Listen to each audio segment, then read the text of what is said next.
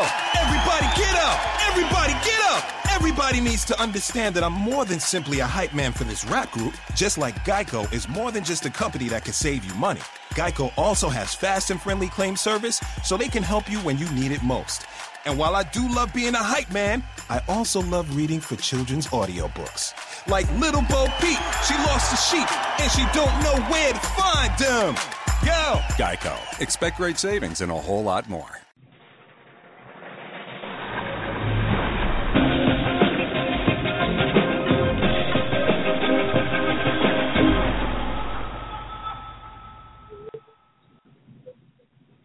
Hello, everybody, and welcome to the FilmReview.com podcast. I am your host, FilmReview.com's own Mark Eastman, and with me, as always, is co-host extraordinaire Shane Leonard. Hello. This might be the best opening we've had for like a month. Like,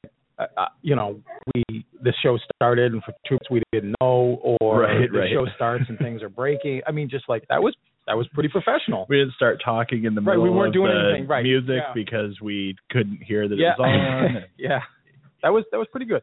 So this week, as we've said in previous weeks, we've got in it to catch up with all the movies that we need to. Last week was the Golden Globes. Tonight is the Critics' Choice Awards. Be sure to tune into that, everybody. It's on A&E, but then it's also on other things. Yeah, they're mirroring it. It's on whatever things. Like Lifetime or and some other A&E something. I don't know. See, that's how into it I am.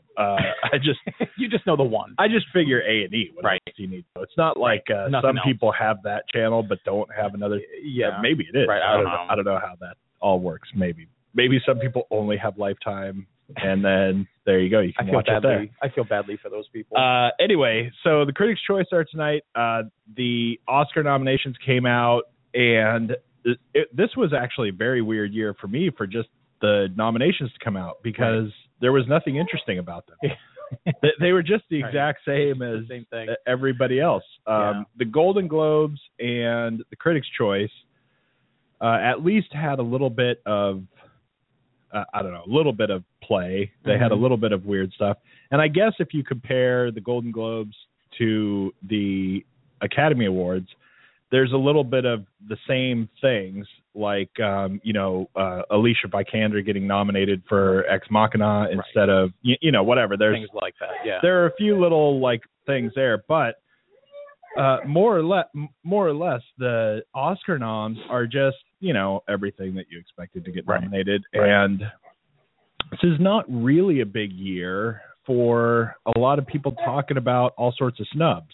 Not like last year. Right. Last year was actually, that was the big story, which is what didn't get several snubs. Yeah. And by the way, I should mention again, as everyone needs to tune in to the Critics' Choice Awards tonight, in case you have missed the news, the Critics' Choice has combined their shows, and so tonight is movies and television, just like the Golden Globes. It's the whole we'll see how that shebang. Goes. Yeah. So it's spectacular, and that's pretty advantageous to just I think the thing that's interesting about that is apparently it was kind of A&E's suggestion, to just go for that, and make it a big giant thing like the Golden Globes. And who's going to say no, I guess. The interesting thing is it would be hard to go back from that. Yeah, I would think so. It would be hard to ever switch back in the future to, we liked it better when it was two different things. And so, I mean, I would think no matter what happens, that's what it's going to be now. And, who knows? That's the strange thing about the world of doing these shows is that not everyone in the universe is really bidding hard to have this show when the contract. I mean, we've only been with A&E since last year. And before that it was VH1 and, whatever. I mean, it's been. Anyway, So it's going to be just total rambling about our awards. Just fun to see how it goes. But the Oscar nominations were not really surprising. There's basically the same 6 or 7 movies that are nominated for everything. And I feel like we could have picked. I think we probably could have picked them all if we had to have picked them, you know, blind. But then I think we could have gotten 6 out of 7. Right. You know, maybe there'd have been one surprise. But the other thing is, as I said, the Golden Globes already happened. Everybody already knows about that. But we're going to go through some of what won because I got to tell you, this is, I think, the biggest year for the Golden Globes for me that I can remember.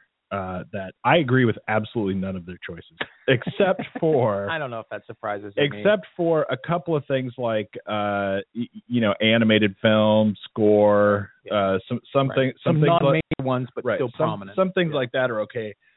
But this was just the year, and I will again go on record. I can't stand the Golden Globes. I have to encourage everyone every time I talk about the Golden Globes, and you're listening. There you are. I get to tell you, I have to encourage, I'm not going to say anything bad about these people. Right. But I have to encourage everyone to go find out what the Golden Globes are because you don't know. And you may think you know, but you don't know. Right. It's the Hollywood Foreign Press. Go to their website and go find out who they are, who the people are who are members of the Hollywood Foreign Press who actually do the voting on the Golden Globes. Because you might think you have some idea. I'd be surprised if you even think you have some idea other than to say Hollywood Foreign Press. You know who the Hollywood Foreign Press is. But you don't know, and you think you do. They are people who write about the movie industry outside of America and live in L.A. And really that's it. And they are not necessarily movie critics.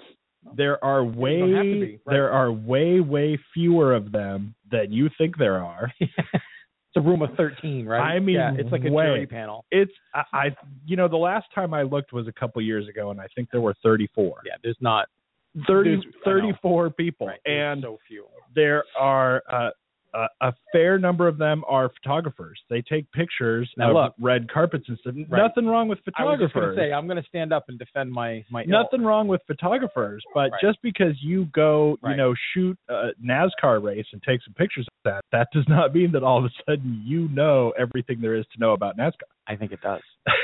But I've covered all the angles. But you're wrong. But anyway, see, that was a joke. It's pun. Anyway, you're right. And not only that, but I forget you say this every year, and now I'm remembering you do. Every year you bring out the Golden Globes whipping stick because it drives me nuts. Yeah, and several of them are people who basically work at like the Inquirer of Spain. That's a good one. Yeah, and that's basically it. And they write stuff about the law.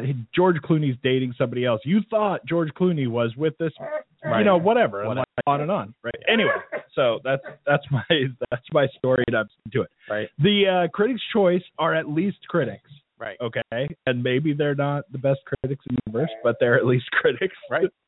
And the Academy is at least the people in the game. Right. Who give the votes, make the nominations, and all that stuff. Who are in the industry and stuff like that. And it's just one of those like quirks of fate. And I think it's funny in a way that it's just a thing because it's been a thing so long. Right. And establishment rules, that kind of thing. And one of the greatest things for me about it is that the Golden Globes themselves do everything they can to make sure that nobody ever mentions what the Hollywood Foreign Press actually is, or who it is, or anything like that. Anyway, you see someone who wins stands up and they thank the Hollywood Foreign Press, right? And it sounds like a clandestine organization, and that's it. It sounds like Spectre. They don't. It is, and it's just like. It's like 10, 15 people. Right. I mean, I know it's more than that, but you get the idea that it's really not the vast number. It is, and you can see if you watch the shows too. You can see every once in a while, somebody kind of rolls their eyes a little bit. Yeah, you can catch them. They try to keep them off. They camera, would. They would like to. They would like to thank the cabal. For influencing their career in this way. Anyway, but you know what's really funny about the Golden Globes this year is that no one would talk about anything but Leonardo DiCaprio and Lady Gaga. Right. And I don't know. Usually there's at least 5 or 6 things that are like the thing. Yeah. Or somebody would be saying either really good things or really bad things about the host. Right. Yeah. Right. And nobody said like, oh, he was the greatest host, he should never do it again. Right. This thing was funny. Like no one was talking about anything but Leo. Just Leo. And I thought that was weird too, because as I told you when I walked in, I mean, it's funny. Right. So what's wrong with laughing? Right. Like, Right. You know, it's really it was amusing because I didn't understand at first. Like my first moment of seeing her brush by him and him react, I thought that has nothing to do with her. I'm not trying to sound magnanimous or anything. Just I realized he was just draped over, and he realized, oh, I'm in the way. Right. And then he looked up and he was like, oh, I really was in the way. She's going up, you know. Right. And then I stopped. It was like a nanosecond later, and I went, nope, that's a meme. Like I get it now. But like when he first started laughing, it's like he didn't know it was her. He didn't have any clue it was her. He thought it could have been anybody. Right. You know, he's like, oops. I'm not sure that he ever knew it was her until someone told him who that was or what was going on. Like what also is cool is just that he's paying absolutely no attention to what's going on. All the funny jokes, you know, the Tina Fey kind of stuff where everyone's ripping on him for never being interested in any woman who's over 25. You know, those were hilarious. Like, of course he didn't see her. She's not a minor. You know, that kind of thing. I laughed. Right. Those are great. But, you know, also the winners, for me, like I said, I thought all of the winners were bizarre. And anyway. In their own separate ways, yeah. Right. And, you know, we might as well just go through it real quick since we're here. I was going to go back and then come back to this later. But so The Revenant, now we actually already got a couple of emails because we just covered The Revenant last week and did not love it. And a couple of people said, aha. Right, you're wrong. Well, and I heard, you know, we actually ended real quick with it. We didn't spend much time on it, but we did say what we did say. We didn't spend a ton of time on it, and even though I rated it even lower than you, I think. Yeah. And you know, there is a lot in this movie that I appreciate the hell out of. Mm-hmm. But overall, the weren't movie, that far apart. I didn't think I was came together. 6.5 on it. Yeah. And in the Best Motion Picture Drama, also obviously, here everybody gives the Golden Globes some measure of crap about the musical comedy drama. Yeah, splitting, and it deserves it. I don't care. It's completely ridiculous. You know. Yeah. So anyway, The Revenant gets Best Picture Drama, but up against Mad Max, Room, Spotlight, and Carol, all of which are better movies than The Revenant. In my opinion, all of those. And I genuinely thought if something were going to win, it would be Carol just ahead of Spotlight. I wanted Fury Road to win, but I thought Carol, even though I haven't even seen it yet, I'm gonna see it tonight. Even though even having seen it, I know what people are saying, and I don't listen. I haven't read the reviews, but I understand the buzz is the right buzz. Right. You know, it's not like, oh, this is great. She's so beautiful. The sets are no. Right. What you keep hearing from people who know is this is actually powerful, effective. It's working. Right. It's on all cylinders. Firing. I actually can't wait. So I should mention, since you just said that you haven't seen Carol, we're going to switch our movies that we cover eventually, if we ever get to them, to Joy and probably The Big Short. Yeah. Because those we've definitely all seen. We've got Truth if we want to, and you know. Right. And you know, actually, in this category, not that I thought Room was going to win, but I would have thought if something would surprise me and win, it would be that instead of The Revenant. I just, you know, I don't know. Other people love it. And then, so Best Motion Picture, Musical or Comedy, The Martian. Yeah. You know, hooray for comedy. Right. It's, you know, it's their crazy thing, and I don't get it at all. But it makes for this nomination little run of the world of nominations, right? Is The Martian versus Joy versus Spy versus The Big Short versus Trainwreck. Right. So only 2 of them are comedies, and only one of them is funny. And that's your nomination for musical or comedy. Only in hell could you consider The Big Short a comedy or a musical. Right. Like, I mean, there's a lot of music in it. Right. And there are some funny moments in it. I guess it's kind of on par with The Martian. Like, and Joy is not funny. I mean, there's there isn't even really. I mean, there's a couple of things that you could argue, right? I mean, but it's sort of like Silver Linings Playbook. Like there are a couple of things that are humorous, that are funny, and I think that's like Spy. But it's like, there's a couple things in that film that were funny. Yeah, whatever. But, anyway, I don't see The Martian here. Anyway, I still would give if I have to see. It's hard to say what's supposed to win, because if I have to pick the best movie out of here, I would say The Big Short, and like probably maybe The Martian and Joy. I like The Martian better than I like Joy a bit. Ooh, that's a spoiler. I guess that is a little bit of a spoiler. Yeah. But still, The Big Short. But then what if it's legitimately what's the best comedy? Right.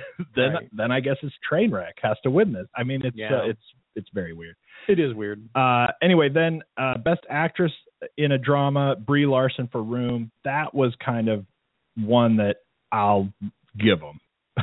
I mean, because she was good in that. She really was. I still feel like either Saoirse Ronan, because now the big thing, all I've heard for the last 3 days is people pronouncing her name. Oh yeah, this is the big funny thing. It's been like it was even funny before Colbert did it. It's been on like several late night shows now, and there's like a montage going around that has been put together on YouTube. I thought the coolest thing was that she herself said it's pronounced just like inertia. Right. And it took me a second because I was like, no, it isn't. Yeah, I was like, wait, what? Right. But anyway, Cate Blanchett also nominated for Carol. Giving her that. And then here's the weirdness of the Golden Globes, that Cate Blanchett and Rooney Mara are both nominated for Best Actress in the same movie. Whatever. Right. Anyway, and but that one I will kind of give them. Then Best Actor, because that one's not so egregious. No. I feel like if anybody, I don't know, Alicia Vikander. I haven't seen that. I don't know how good she was in that. But if anyone had gotten that one, I would have been like, probably, that's okay. She was really good. Was she? Okay, but here's the thing. Like for our awards, she's Best Supporting Actress for the same role. Right. And, whatever. So anyway, Best Actor is Leo, which I kind of think is a little ridiculous. That for me, I mean, man, you hate DiCaprio. I don't love him. So I have to, throw that out, right? Yeah. But I think really that's another one, and this is really commonplace in the Oscars anyway, but I really feel like that role got nominated, not his performance in it. He was good. I have to give him that. He is good in it. I have to give him that he was good. Okay. But I did not watch that and at the end go, wow, okay. Right. He's got that. He's Best Actor. And some of these other ones I did. Now, Will Smith is just like a joke nomination. Well, I was just going to say, I wonder if it came down to Leo or Will, and you had to award one, who would have done? Who gave the better performance? Then I would give it to Leo. Right. If Will Smith was the only other nominee. Anyone that you hate more than Leo, it's Will. I only hate Will Smith when he's trying to be serious. Right. I just think the last 30 years of his life, right? Just think he's really bad at it. Okay. When he's doing comedy stuff, or even just it's lighter and it's not necessarily so comedy. You like Men in Black, not Concussion. Right. Okay. All right. Anyway, but as far as the other nominees here, Michael Fassbender and Steve Jobs clearly should have won over Leo. Eddie Redmayne and The Danish Girl clearly should have won over Leo. And Bryan Cranston in Trumbo, he was really good. Yeah. I don't know who I would necessarily pick out of just those three, but I would pick any of those three over Leo. So, right. There you go. Best performance by an actress, musical or comedy, and then here we get the same thing, right? It's the same comedy thing because you've got in the same nomination Amy Schumer for Trainwreck because actress in a comedy. Right. That's the only one really that isn't Melissa McCarthy and Spy. Those two they make sense, right? Lily Tomlin and Grandma is funny moments, but it's not straight up comedy. Yeah, no. Right, and either is The Lady in the Band. Now, The Lady in the Band has some funny stuff. Mm-hmm. The Lady in the Band is kind of comedic, but it's also not in certain ways, right? I mean, it's like it's an old homeless woman who lives in a van in a guy's driveway. Like she just pulls into his driveway and goes, "I live here now." Right. And it's got some funny stuff. But anyway, what wins is Jennifer Lawrence in Joy, right? Which, again, not a comedy. But I will give you, I thought she was really good in it. Yeah. I thought she was really great in that movie and maybe deserves some award, but not best cinematography. Right. It's just, it's not a comedy, right? Anyway. But I don't mind her winning. And then best actor, obviously Matt Damon is going to get it for The Martian because The Martian won. So that's how we vote. That's how we get it. Right. That's how things happen. How could The Martian be the best movie? Right. If the actor in it is not the best actor? Right. That's what voting Are any means. of those a musical or a comedy? No. And then it's funny, too, because Mark Ruffalo gets it for Infinitely Polar Bear, a movie that no one saw. Poor Mark Ruffalo. I mean, no one saw. And he's in other movies even this year. Right. If you just have to nominate him. Right. Christian Bale and Steve Carell both in The Big Short, and Al Pacino and Danny Collins, which, you know, I feel like is just Al Pacino made a movie. Al Pacino's in this something. So we got to throw him something. And the weird thing about this particular category is that, you know, none of them are the best the best roles or the best acting performances a year. I mean, this one is weird. It's like they have the two categories, so they go, we got to put some guys in there because we got a bunch of girls in there. We have to put somebody for something. All right. Best performance by an actress in a supporting role in any motion picture. They've at least stop with the genres. Right. They've at least made this all one thing. Right. And then you get Kate Winslet wins for Steve Jobs, which she's not bad in it. No, she's good. She's pretty good, but I still like, and Jane Fonda doesn't count in Youth either. I loved Youth. I thought that was a really good movie. And you know, Jane Fonda's in it for like 3 minutes. Yeah. And maybe not even that long. I mean, I didn't time it or anything, but she's in one conversation and that's it. And she's just, you know, Jane Fonda made a movie, I guess. Right. But the weird thing there is that she's not even very good. Right. In those 3 minutes, and everybody else around her is awesome, and it's such a good movie. But anyway, so the other ones are Jennifer Jason Leigh in The Hateful Eight, Helen Mirren in Trumbo, and Alicia Vikander in Ex Machina, which, you know, she did not get nominated there for supporting because her role in Danish Girl got her actress instead of supporting actress. Yeah. And, you know, I really would give this to Jennifer Jason Leigh or Helen Mirren. I'm not sure about Alicia Vikander. I don't know that she was that awesome in that movie. I feel like that's also kind of like a role thing. It's weird that you're playing a AI, so that's weird enough that you get noticed and nominated or something. Best performance by an actor in a supporting role, Sylvester Stallone wins for Creed, which I just think is insane. I don't care. I don't care who wants to make their story, their side of, you know, backing up Sylvester Stallone on this one. It's insane. It's completely insane, and I don't know what happened. And he actually got nominated for the Critics' Choice Awards too. Right. So I'm not super happy that people are liking even that happened. People are liking could happen that he wins the Critics' Choice, and then I don't and you're know resigning, right? You're getting out of the business. No, but he's actually getting a fair amount of goodwill, and people almost universally are liking that film better than you or I liked it. I understand how good of a performance he gave, but and just in light of other people's, I don't know that it trumps them. I don't even think he gives a good performance in like an objective good performance sense. I thought he was good. I think he gives a good performance in the sense of Sylvester Stallone being in a movie, and I can kind of take him seriously. Right. And therefore it's a good performance. In this one it's hard. This one is mostly like a version of the Al Pacino thing, where if Pacino makes a film this year, well, he made a movie this year. Right. This time it's so much nostalgia for a character that everyone loves that isn't basically a cartoon in a Brett Ratner version. Like, this is a serious moment. Play it serious. It's not the Expendables. Right. And he's actually playing it earnestly, and he's playing it subtly, and he's being it strong, but there's a real nostalgic heartstring that's going on there, and he's getting it. Right. That's where it's coming from. And right. But he's also he's actually not bad in it too. But it's not. No, I understand what you're saying. He's not definitely good enough. not bad. Like I think out of this list, Paul Dano blew me away in Love and Money. Right. Like that was an incredibly nuanced. I thought that was. We could even do Love and Money too. But I thought that was what I would vote for. Right. Me too. I would vote for him in that. He was awesome, and then he's also in Youth.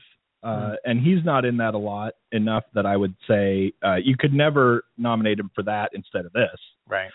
But he's really good in that too. But he was awesome. And not only that, Michael Shannon in 99 Homes, Idris Elba in Beasts of No Nation, and even Mark Rylance in Bridge of Spies, which really I don't think that's a role that's seriously up for being best, seriously up for winning.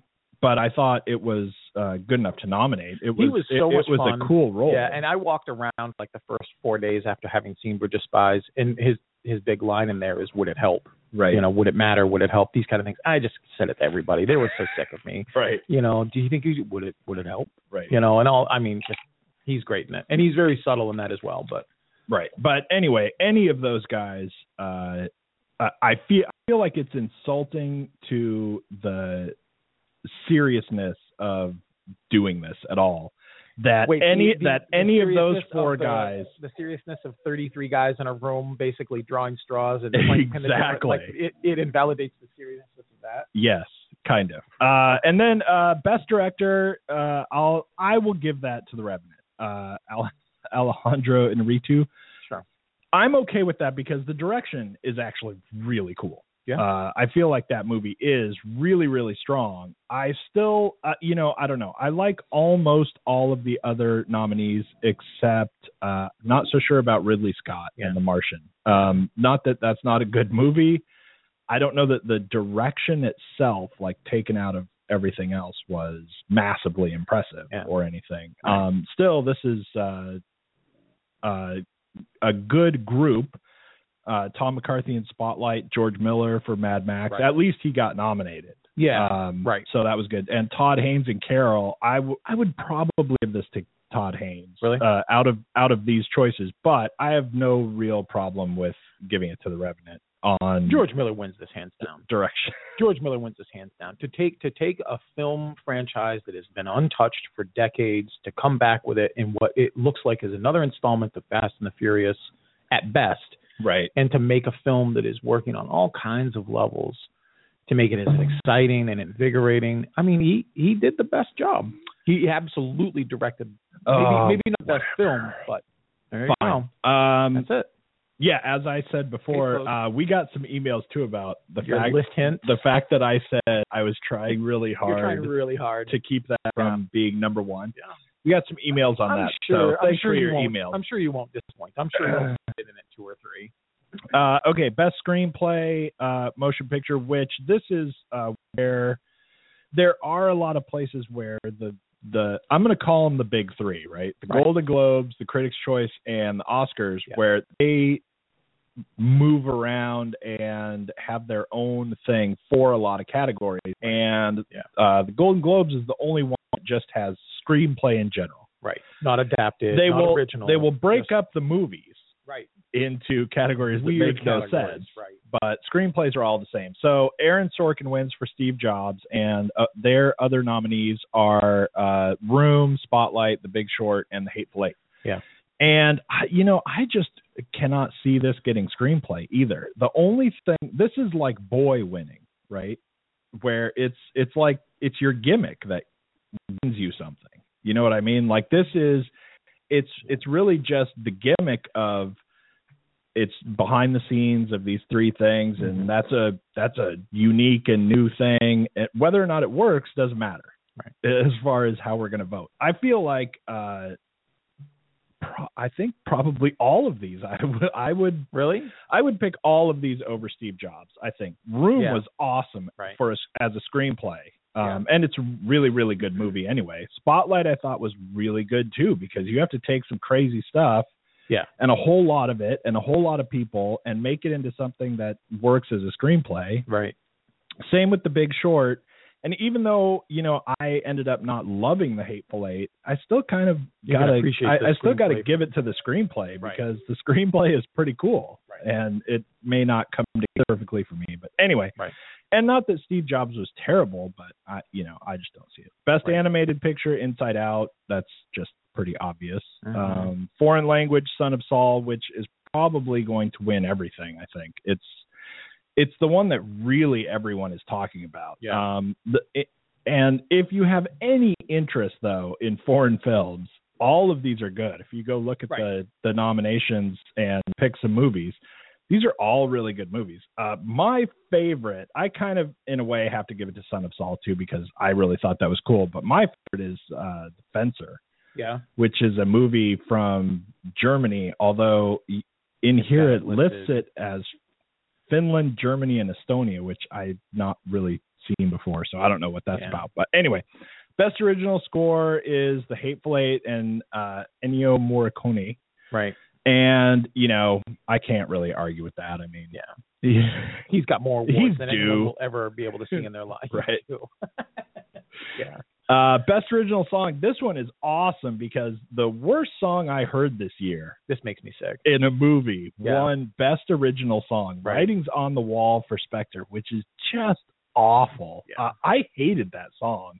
And not only that, even if I kind of could stand it just as a song that I hear on the radio, it was just so out of place in the movie. It was goofy.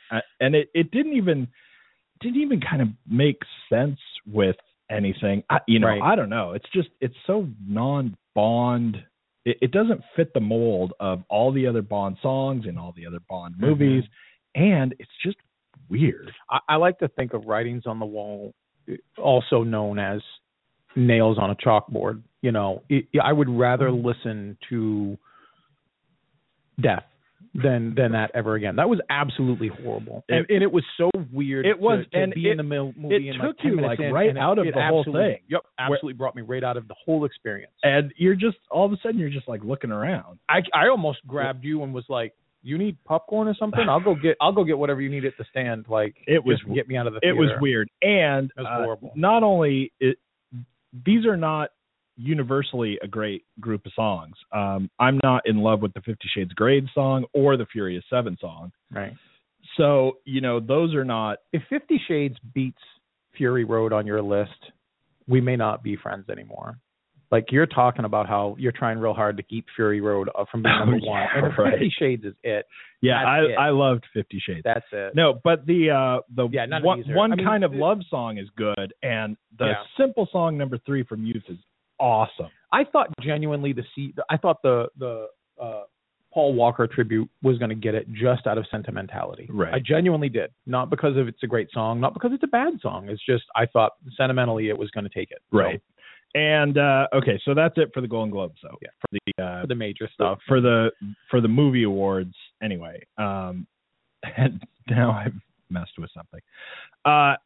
Oh, look, our chat room broke. Anyway, sorry guys. So before we start jumping into movies, which is horrible because we've been on forever already and not done any movies, but we do have to say, or I have to say anyway, something about Alan Rickman. Right, because that's the big news. I mean, the huge news in the last 2 weeks has been David Bowie first and then Alan Rickman second. And I don't know, if you were on social media, and now the guy from Grizzly Adams. Right, Dan Haggerty. As though we didn't have enough problems. Right, the guy from for a minute it was looking like I was telling everyone who was showing some sort of remorse or upsetfulness that if you like a British performer who's aged 69, you better hug them quick because they're dropping like flies, and that sucks.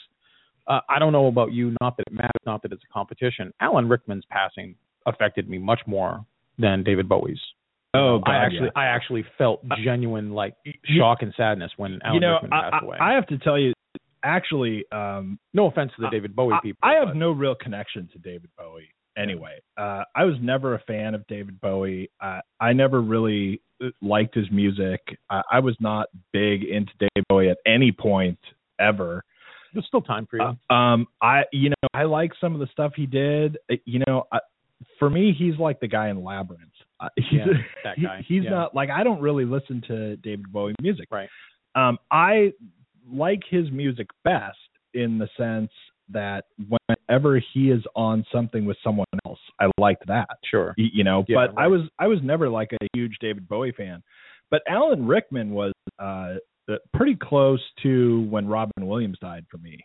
Alan Rickman was actually a strangely interesting actor to me, and I think that one of the main reasons is he was one of the first actors, if not maybe the first actor, that I really liked because I liked him, the actual person. Right. Because he wasn't in anything till Die Hard. Right. He's actually he's such a weird actor too in kind of just the overall course of his career. Because it's very weird that really no one knew him until Die Hard. Right. I mean, he was on Broadway and did stuff before that, but he was not in a big movie. Theatrically known. And that's 1988, right? Yeah. And in 2001, he's in Harry Potter. Right. Harry Potter came out in 2001. It wasn't a movie that was filmed in like a month and a half. So really it's like 2000 that he's got the role and he's doing it. Right. And if you think it's like 12 years from he was never in anything to no one would have ever believed that you would pick anyone else but him to be Severus Snape. Right.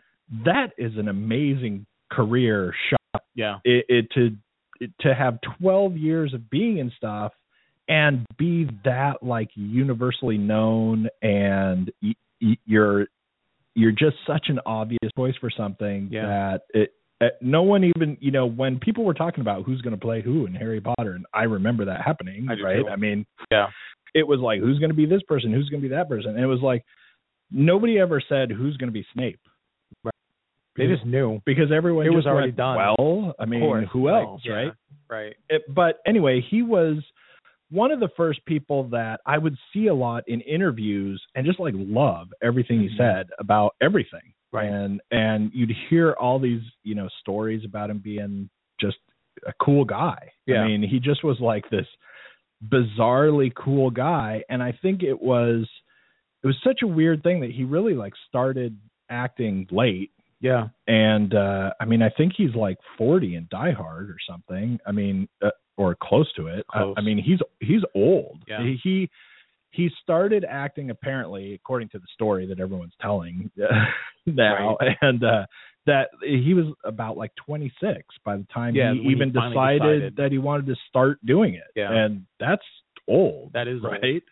And then all of a sudden he's in Die Hard, and man, he just like rockets into stuff. And next thing you know, he's in like Quigley, and he's the bad guy in everything for like a while. When he was Robin Hood, he stole that movie right away, and Kevin Costner was at the height of his popularity. He just took that film from him. Right. Took it. And he was so awesome. And even to be in Die Hard and really, to be like the first thing you're in, and to instantly be like a movie icon. Right. I mean, his Hans Gruber is just a classic experience in movies, and it's the first big thing he was ever in. I mean, it's the first feature film, whatever he acted, right, for a while, but still, he's like out of nowhere. And another thing that I really loved about him as an actor, and the more I got to know him, the more I liked him better and better, but when he would get bigger and bigger things, it did not affect what he did next, at all. He would make like a pretty big movie and make a lot of money. Yeah. And I mean, I guess if you start with Die Hard, you're doing whatever you need. You're doing pretty well anyway, Die Hard, right? With Harry Potter, right? Those are some good bookends. But then he makes like Quigley Down Under was not a flop or anything, and then he's in Robin Hood, which was like a big to do. Right. I mean, it was like everywhere at the time, and it was a big number. But then he would just jump right into like smaller things anyway. He would make all these small films that he just liked and thought were good and thought he fit well in. And I have to just say, I have to encourage everyone listening to, watch everything he was ever in, because all of the little things that you don't know. Yeah. If you go to like his IMDb page and look, they're all really good. Yeah. Everything I'm looking that he's right now, in I'm like, is really good. And especially there's some, like, everybody knows Truly Madly Deeply, because that's, that's at least gotten some pretty massive cult popularity over the years. And it's a really awesome movie anyway. And he's bizarrely fantastic in it. But there's like Closet Land, Close My Eyes. Closet Land is a really good movie that's really hard to recommend to people. Yeah. Because I'm not even going to go into, hugely into every movie, but it's about something very weird. Right. Close My Eyes is exactly the same. It's about something very weird. So it's hard to recommend to people. You don't want to, be like, hey, Mom. Right. You check this out. Right. What the hell is wrong with Close you? My Eyes. Right. But the one that has always been my favorite Alan Rickman movie is Blow Dry. Oh, I thought you were going to say Galaxy Quest. I was right there with you. No, he is awesome in Galaxy Quest. He's amazing. Galaxy Quest in general, I didn't love it. It was it was okay, but it's a good, like, kind of funny, crazy movie, right? He's really good in it. But no, Blow Dry is this, like, that's the Hair Drying Association tiny movie, but it's actually got all people that you know. Yeah, it's got named people or whatever. But yeah, it's like this hairstyling competition movie, right? Yeah. And it's crazy and goofball, and he's like this awesome hairdresser person, and it takes place in like a really small town in I don't even know, the UK somewhere.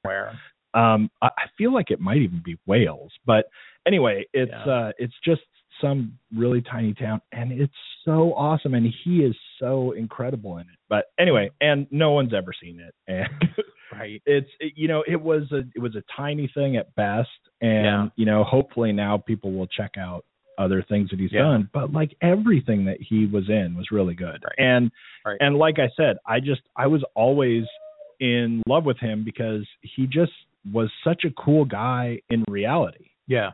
That he had no pretension. He had no and if you read all the stuff like that Daniel Radcliffe has been putting out, he put out a couple of different, I don't know, letters about him kind of over the last few days, and basically said the same thing. Like he was the first person who didn't treat me like a kid.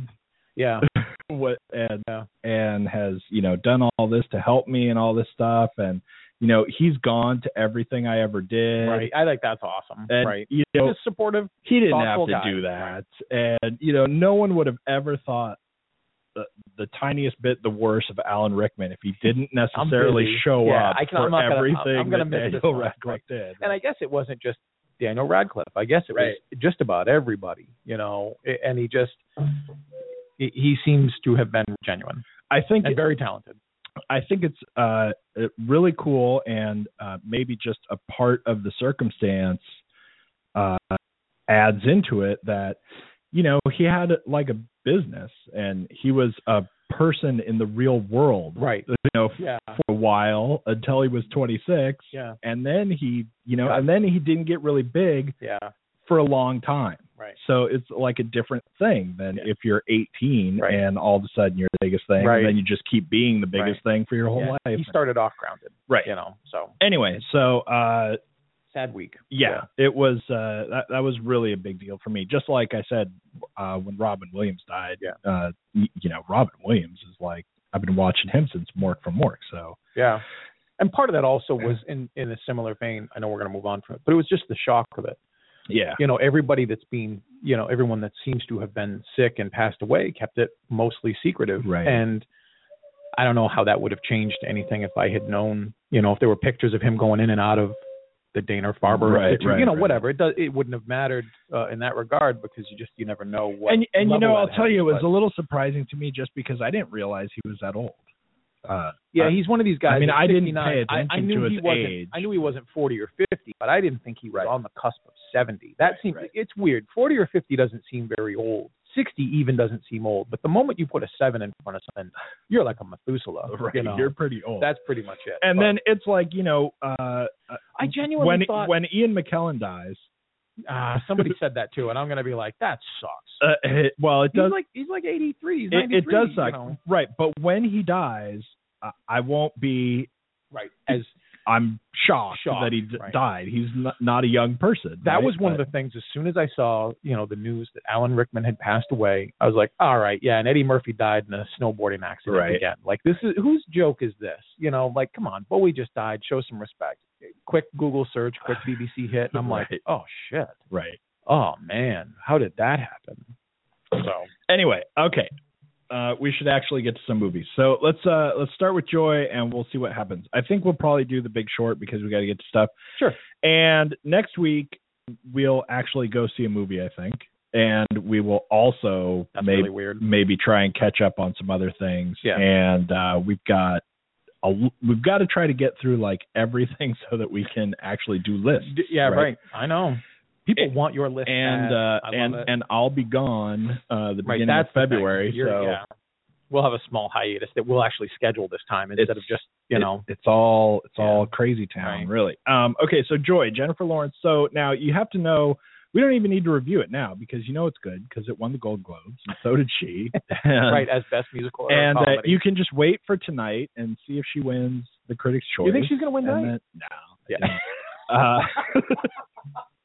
Don't think about it much. Don't contemplate it or consider it.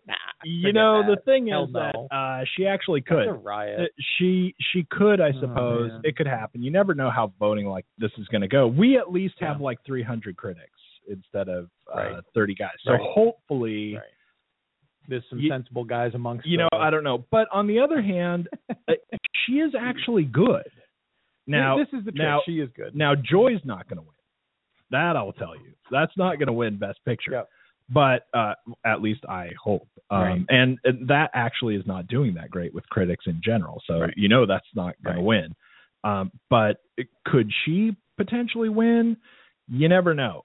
We at least did all our voting before other things. Anyway, but I don't think that she will win. I think there are other people that critics specifically are talking more about. Yeah. But, that is kind of the rub because if she did, I don't know that I'd have that much problem with it because she is really good in it. Yeah. I mean, it wouldn't be like if Sylvester Stallone won or Will Smith won or, whatever. Hate on Will. We got to rename the podcast. Hate on Will. Hate on Will. Anyway, so now this one is kind of a crazy movie, and it's the yearly installment of the, David O. Russell Film of the Year Club or whatever. Every Christmas he has to have a movie. Jennifer Lawrence has to be in it. Jennifer Lawrence, I think, is under contract until she's like 50 to make a movie with him David every year. Robert De Niro's in it, and this is a lot more Silver Linings Playbook than American Hustle. It's like a slow-ish anyway, and it's just kind of, Silver Linings Playbook in a way is like a very rambling story of whatever it is that happened to this person. And Jennifer Lawrence is kind of the side main person in that movie, and it's it's kind of both of their stories, and we pay a little more attention to one over the other at certain times, but it's really kind of just this rambling story of what happened to them. Here are these two people, and here's what happens to them, and does everything really does going from point A to point B really get you to point C? Not really, except that's how life works. So that's how the story will happen. And this is kind of the same thing, except that it's just Jennifer Lawrence. It's kind of based on a real person. And it's like you're trying to make a new world Job. Kind of a story. It's like she's got this very odd life, and Robert De Niro's her dad who owns the garage. Her her sister wants to run the garage. She wants to run the garage. Yeah. No one wants to run the garage. Right. She's got her mom living in her house. Her parents are separated. Dad comes back at the beginning of the movie where he's been gone for a while. Yeah. But mom lives in a room in a bed watching soap opera. Watching recorded soap operas. Yeah. Forever, and never leaves the room. Mom has turned into a complete shut-in that Jennifer Lawrence has to take care of. Yeah. She got as we start off the story, right? She's got her ex-husband living in the basement, right, for whatever reason, right? Who's a odd singer. Yeah. And then Robert De Niro shows up, and now Jennifer Lawrence has to fit him in somewhere. Right. And all of a sudden she's kind of got to take care of everyone in her whole family, and she doesn't have anything very interesting saying she can take care of herself. Right. And so she's, really struggling and doesn't know what to do with. And then, hilarity ensues. Right. Put him on a room and then watch everything go. Right. And Robert De Niro, I thought was, it's very weird for me because Robert De Niro is getting to a point in his career where I don't know what to do with anything that he comes out with. Right? Yeah. It's on the one hand, I don't. He's under contract to David Russell too. Him and Bradley Cooper, and so he had to be in this movie. But he was not only really good in the movie, I thought, but he was weirdly fun. He kind of hasn't. It wasn't just fun to watch him for a while. Yeah. And he was in The Intern, and it was the same kind of thing. Right. He just was really cool in that. But then The Intern was pretty good. Yeah. It wasn't great or anything, but it was pretty good. And I feel like Robert De Niro has this weird bucket list that he's trying to go through. Yeah. Right. Well, he can't play mobsters and bad guys forever. But now he's coming out with this Bad Grandpa movie or whatever, right. And The Intern, and then there was something else.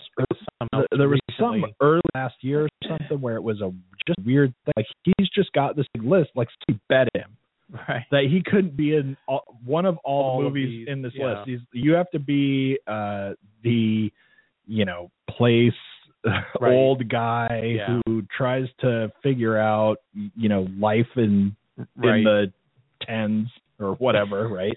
Yeah. And so he goes and is in The Intern where, he really get email, and we have to have some jokes about whatever it is that he doesn't really do with this company and stuff. Yeah. So he made the movie, so he got to make a check on a list. It's so weird. And then, now this, whatever that is, Bad Grandpa or whatever. Yeah. I mean, I want to make a movie where I have spring break. I never got to be in a movie where it was what? All right. Sure. And then he's in this. But in this movie, there's something really cool about him again in this movie for me, because he just is such a weird character. That's what it is. And he was so into it. He really was whatever, man, I could do it straight up. It was really him. And I don't see him rarely, if at all, playing this type of guy. This guy. No, he doesn't. Not the funny guy. You don't see him being a weirdo, right? Being a really odd, weird guy. He's just gotten to a point where now he can be, and it's kind of, I guess, the same as Bad Grandpa, where he's finally gotten to a point where he can be in a role that people might think is not flattering, or he's weird, or he's a jerk, or he's just a different kind of funny, you're and really laughing at him, and not a pandering, not analyze this or the fuck. It's not that at all. Way more subtle, way more out there. Okay, so anyway, I give this a 7. Huh. And there are a lot of parts of this movie that, I say this all the time, but there are lots of parts of this movie that make me want to rate it a little higher. Yeah. But at the end of the day, when I was done watching the movie, I just was kind of I just don't feel like that all came together. The end, this is one movie, though, that's really the opposite of everything we say about movies all the time. And we've already gone on for a long time, and we're going to go on for more because we said it. The show's 90 minutes now. We're getting close to like our first hour, right? and we're just starting to talk about this. But the Golden Globes deserved it, so that's what I'm going to throw out. This is very weird if you listen to us a lot, because what we always say is that we like it a lot, and then the ending crashes and kills it. Right. And this one, I was very middle of the road in this movie for a long time, and I thought when you get to like the last half hour, it actually kind of gets better and better. I liked it more and more. Yeah. And it was this. It was like being on a roller coaster where you're going up the hill for like ever, all the time, yeah. and then you finally get to some, and then you're going, and it was pretty cool. Yeah, it was such a weirdly slow ride, and what was weird about it too, for me anyway, going through the first part of this movie, is that it was trying so hard not to exactly be about anything that you weren't sure why you were watching it, or what was supposed to be interesting about it, or what you were paying attention to. And it just was like life in general. But, like early on in the movie, they spent so much time on Mom. Yeah. And how odd she is. Right. And you're going, well, so this is going to be the story. Is that what we're doing here? Right. And it was, they just kept going back to it. And it was like when you knew how they on her stack of VCR tapes, and the fact that she won't get out of bed, and that she will even like come up with odder instructions of how we could do things such that won't have to get out of bed and stuff. Right. Yeah. Just when you thought we'd like reached our full potential there, we would do some more of it. Or we would like look at someone else would come in so we could look at it from a different angle, or whatever. And for a while, I knew some of the story, and the trailers are strangely misleading for a number of different reasons. But I actually thought that you got Virginia Madsen as her mother, Robert De Niro dad. Then you have Jennifer Lawrence, and all of a sudden I'm thinking this is mostly the heart of the film. Her dad just got dropped off by his newest soon-to-be ex-wife, right? And says, "You can have him back. I'm sick of him." And they immediately get into this weird dysfunctional family thing, and I'm like, "That's David O. Russell. This is it," because he walks into the room, and it's not a minute before stuff's breaking. Yeah, right. And they're basically at each other's and throat, you're just like, apologizing to kids, and kids are like, "Oh, you broke the stuff, Grandpa." I was like, "Yeah, Grandpa's sorry." And I thought this would be the heart of the film. Not at all. It's the heart of the film for 2 seconds, and then it moves on. But that's kind of like David O. Russell's, sweet spot. That's his wheelhouse, which is to take like these really bizarre yet believable dysfunctional characters and throw them into a melting pot and kind of just stir it a bit, and then stand back and film it, and let them fight. And it's very similar to the feeling, I think, of like the first part of the film is very similar to. When Jennifer Lawrence like loses it in the kitchen in American Hustle and stuff, it's that kind of thing. It's like just take them and put them in something where, I think he's got some fascination with the fact that movies refuse to pay attention to the fact that like couples fight. Right. Or like couples that the only thing that happens in movies is like someone will talk about how they had a fight yesterday. Right. Or something. And so that's why we're mad at each other now. And so he's like, oh yeah, well then I'm going to show you. So he just has people throw stuff all the time and yell. It's weird. I think this is a little bit above average, but I think it comes apart all over the place. And I think that me giving it a 6 is mostly because of David O. Russell. And he's a guy that I really like. I've liked the majority of his films, the ones that I've seen, and I like the string of stuff that he's on lately. I actually like very much when he works with Robert De Niro, Jennifer Lawrence, and Bradley Cooper. This one, if I tried to tell somebody truly what the plot is, and I just said it's basically a history of how this really strange mop got made, and then the end of the film is really about patent law. Like, I don't know who the hell I could convince to go see this. And which is why the trailers are the way they are. And it's weird. The trailers are actually, this is something that is now why I feel so good putting the blame atop O. Russell's head is, this stuff in the trailers, at least the first trailer that I remember seeing, I never saw in the movie. No, and he is famous for redoing scenes the day of or the night before and rewriting everything. Right. And as a control freak, which I'm labeling him, and I don't know that he necessarily is, but he's the guy that writes and directs and is in charge of most of his stuff lately. And it's been really great lately. For me, this is a perfect example you can hoist up and say, this is what happens when you have all the perfect ingredients and it still comes out flat. Right.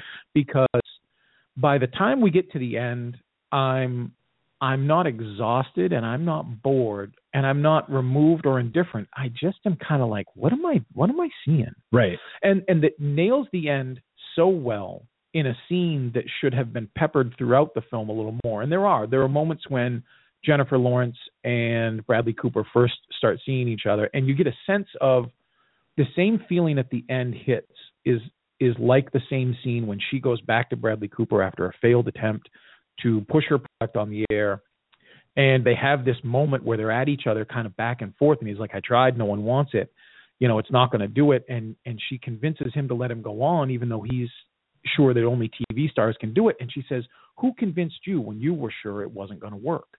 Who showed you that this could be effective? Like, that scene has teeth and spirit, and they're both doing they're both doing their job and not overextending what's supposed to be translating in the moment.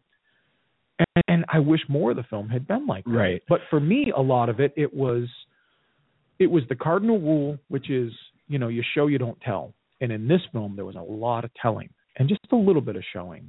And for me, the 6 is, even though the characters are really weird and they're kind of not always, though they're always in the same scene, I don't think they're always in the same movie. And I don't mean that in a bad way. I mean, it almost feels like truly David O. Russell watched like the Royal Tenenbaums and decided to film his own version. Like, the characters are so weird, and I have trouble believing that anyone would let them stay in their life if they were really like this. Right. But for the sake of 2 hours, we're going to do it. And it just is, I guess the strength of the 6 for me is that every single performance, whether it's Robert De Niro, who plays a guy you hope is never in your house, or let alone your father, right? Because he's always on the bandwagon against you, like hilariously so in many ways.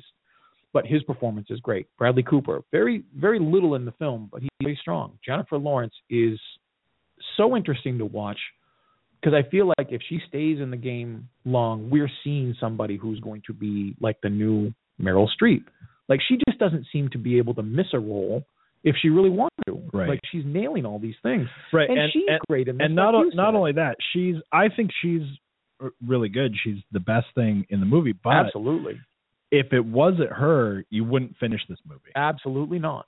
If it wasn't, if it was Gwyneth Paltrow, if it wasn't her, or at least somebody doing as good as she can do. Right. But if she was not nailing this the way she does, you'd never make it to the end of this movie, and almost by design, it seems like, because the first part of the movie, it seems like it's trying to be so boring. It's trying to go, look, this is all very mundane. Mm-hmm. That's like the world we're in. Yeah. It's like, your boring everyday problems. Yeah. And it's weird that it says, but look, you like her. Let's watch her and find out what happens or whatever. Right. Which is why I said, like, once you get to more of the end and stuff's happening, it's like, man, I wish I was watching that movie the whole time. Agreed. At least. And then, like, when you get to the very end, a lot of stuff that happens, like the last 10 minutes, and we say this pretty frequently too, but the last 10 minutes should really just hit you a lot harder, and it can't, because it's at the end of this movie, because it didn't have, it's like just telling the punchline to a joke or something, right? It's like it has no build up for you to get to the emotional place you're supposed to get to be able to have that. And it could have, and certainly. And again, I'm blaming, Russell's, I don't know, I guess his schedule or his writing or whatever. It almost felt like it almost was the first draft of something that just needed to be edited better. Right. Too, because I think there's an interesting story there, and in some ways it also reminded me very much of Tim Burton's last film that we split on, and I'm blanking on the name, Big Eyes. Oh, right. It has that kind of feel, which is, I didn't know the story of the Super Mop. Right. I mean, I looked it up. I could find all this stuff out. Vaguely aware of it. I know a little bit about the history of like the QVC stuff, But the whole running the gamut of what's really happening to her, if that's really what happened, then it's kind of boring. Right. And all you're doing is subsiding on the strength of the performances, which is sometimes okay. But like you just said, if there had been more weight to what had happened to her, by the time she gets to, 20 minutes outside the film and she realizes the decisions are now absolutely horrible, every one of them, there's no good way to get out of her situation. But we understand she's kind of creative and a go-getter, and you don't push her too much because she can come back at you. It just didn't have any playoff or any punch, like you said, when I finally see it. And yet at that moment, I'm watching that scene in the hotel, and I'm like, yeah, all right, good. And then all it has made me feel kind of wistful that I didn't have at least 30 more minutes of that somewhere else. Right. And we should say, too, because you mentioned the trailer. And this is really, and we do this sometimes to tell you if the trailers are any good or give you the movie. Right. This one does, but the trailers for this movie are actually really weird. They're strange. After you see the film, you watch the trailer, go into this movie, and go, okay, this is what I'm going for. Yeah. It's not only that, it's not just that you don't get that movie. It's that it's really odd. The trailers for this movie will make you think that at a certain point she becomes like a mob boss. I know. And all of a sudden the last half of the movie is going to be like her whacking people. I mean, like it is strange. And then you watch the movie and you go, wait, what the hell? Right. And maybe that was the movie that he was started with. Maybe at one point that's there's what a was lot going to of happen. Things like it's weird. She has a son, and he's in the movie a couple of moments. And then later she's always carrying her daughter around, and I'm always looking for this kid because I know she's got a second one. Right. And they don't even dismiss that disappearance with like, he's with grandma. They just don't ever talk about him again. Right. This is one of those strange films. He's like Richie's older brother in Happy Days. For a minute and he's gone. There's a weird moment that goes on with this film where I keep thinking, you must have seen these things. I don't know what they're officially called, but you see like The Shining, the trailer be done as a romantic comedy. Right.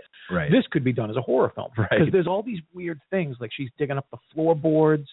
She's got that spooky scene where she's cutting her own hair. Like her parents are really straight. Like there's a lot of really spooky stuff if you cut it right. Right. I don't know. I actually found this to be pretty disappointing because I have liked the last, like you said, you perfectly said it, every Christmas he got a new one.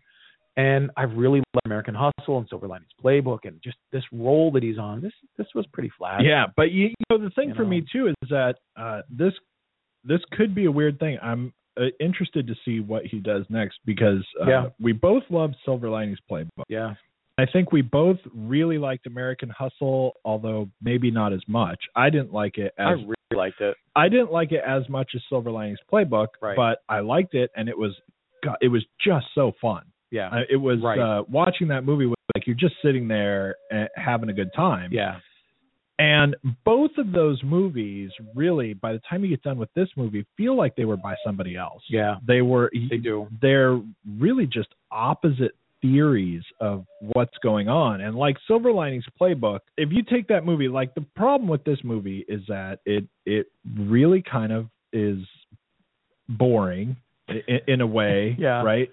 But a lot of the time it's like it's trying to be. It's like that's what it's trying to say is like, look at this fairly boring situation, right? And how fun can you make that, right? Otherwise, that's not what you're saying anymore, right? And Silver Linings Playbook is really kind of the same thing. It's boring. It's a boring idea. There's we're not having high speed chases, It's the most interesting thing that happens, and the thing that most often happens in that movie is just like people talking. Right. It's just sitting around talking. Yeah. Or standing in the dance studio talking or whatever. But it's a fairly boring thing. If you explain it to somebody and tell them all of what it's about, they're going to go, okay. Right. And yet that movie is like, you can't look away. Yeah. It like sucks you in to like every moment. Right. And all of the people in it, and Jennifer Lawrence and Bradley Cooper, especially in that movie, are giving you like, even when it's not a very emotional scene or they're just talking, they're so real and so able to just suck you into what's going on. And they're just weird enough because they're weird too, right? Yeah. I mean, that's a movie about weird people too. Yeah. they're just weird enough that you're really interested to see what they're going to do with that weirdness. Yeah. And this one, you're just kind of going, they're all weird. In Silverlinings book, at least, and even in some way, into a different way, with American Hustle, I found myself kind of rooting for people, because even though they are flawed and they are horribly dysfunctional at times, and sometimes the wrong people, right? Exactly. But in this movie, I felt like I'm supposed to root for Joy because it's Jennifer Lawrence, right? And I know she's because the name of the movie is Joy, right? Yeah. So but I'm always going to root. Right. I just want to see her pick up a bow and settling things with the family and do these things, but though there are eccentricities here, it just doesn't feel the same as when I'm watching someone who's taking the eccentricities of a weird group of people, like a Wes Anderson film.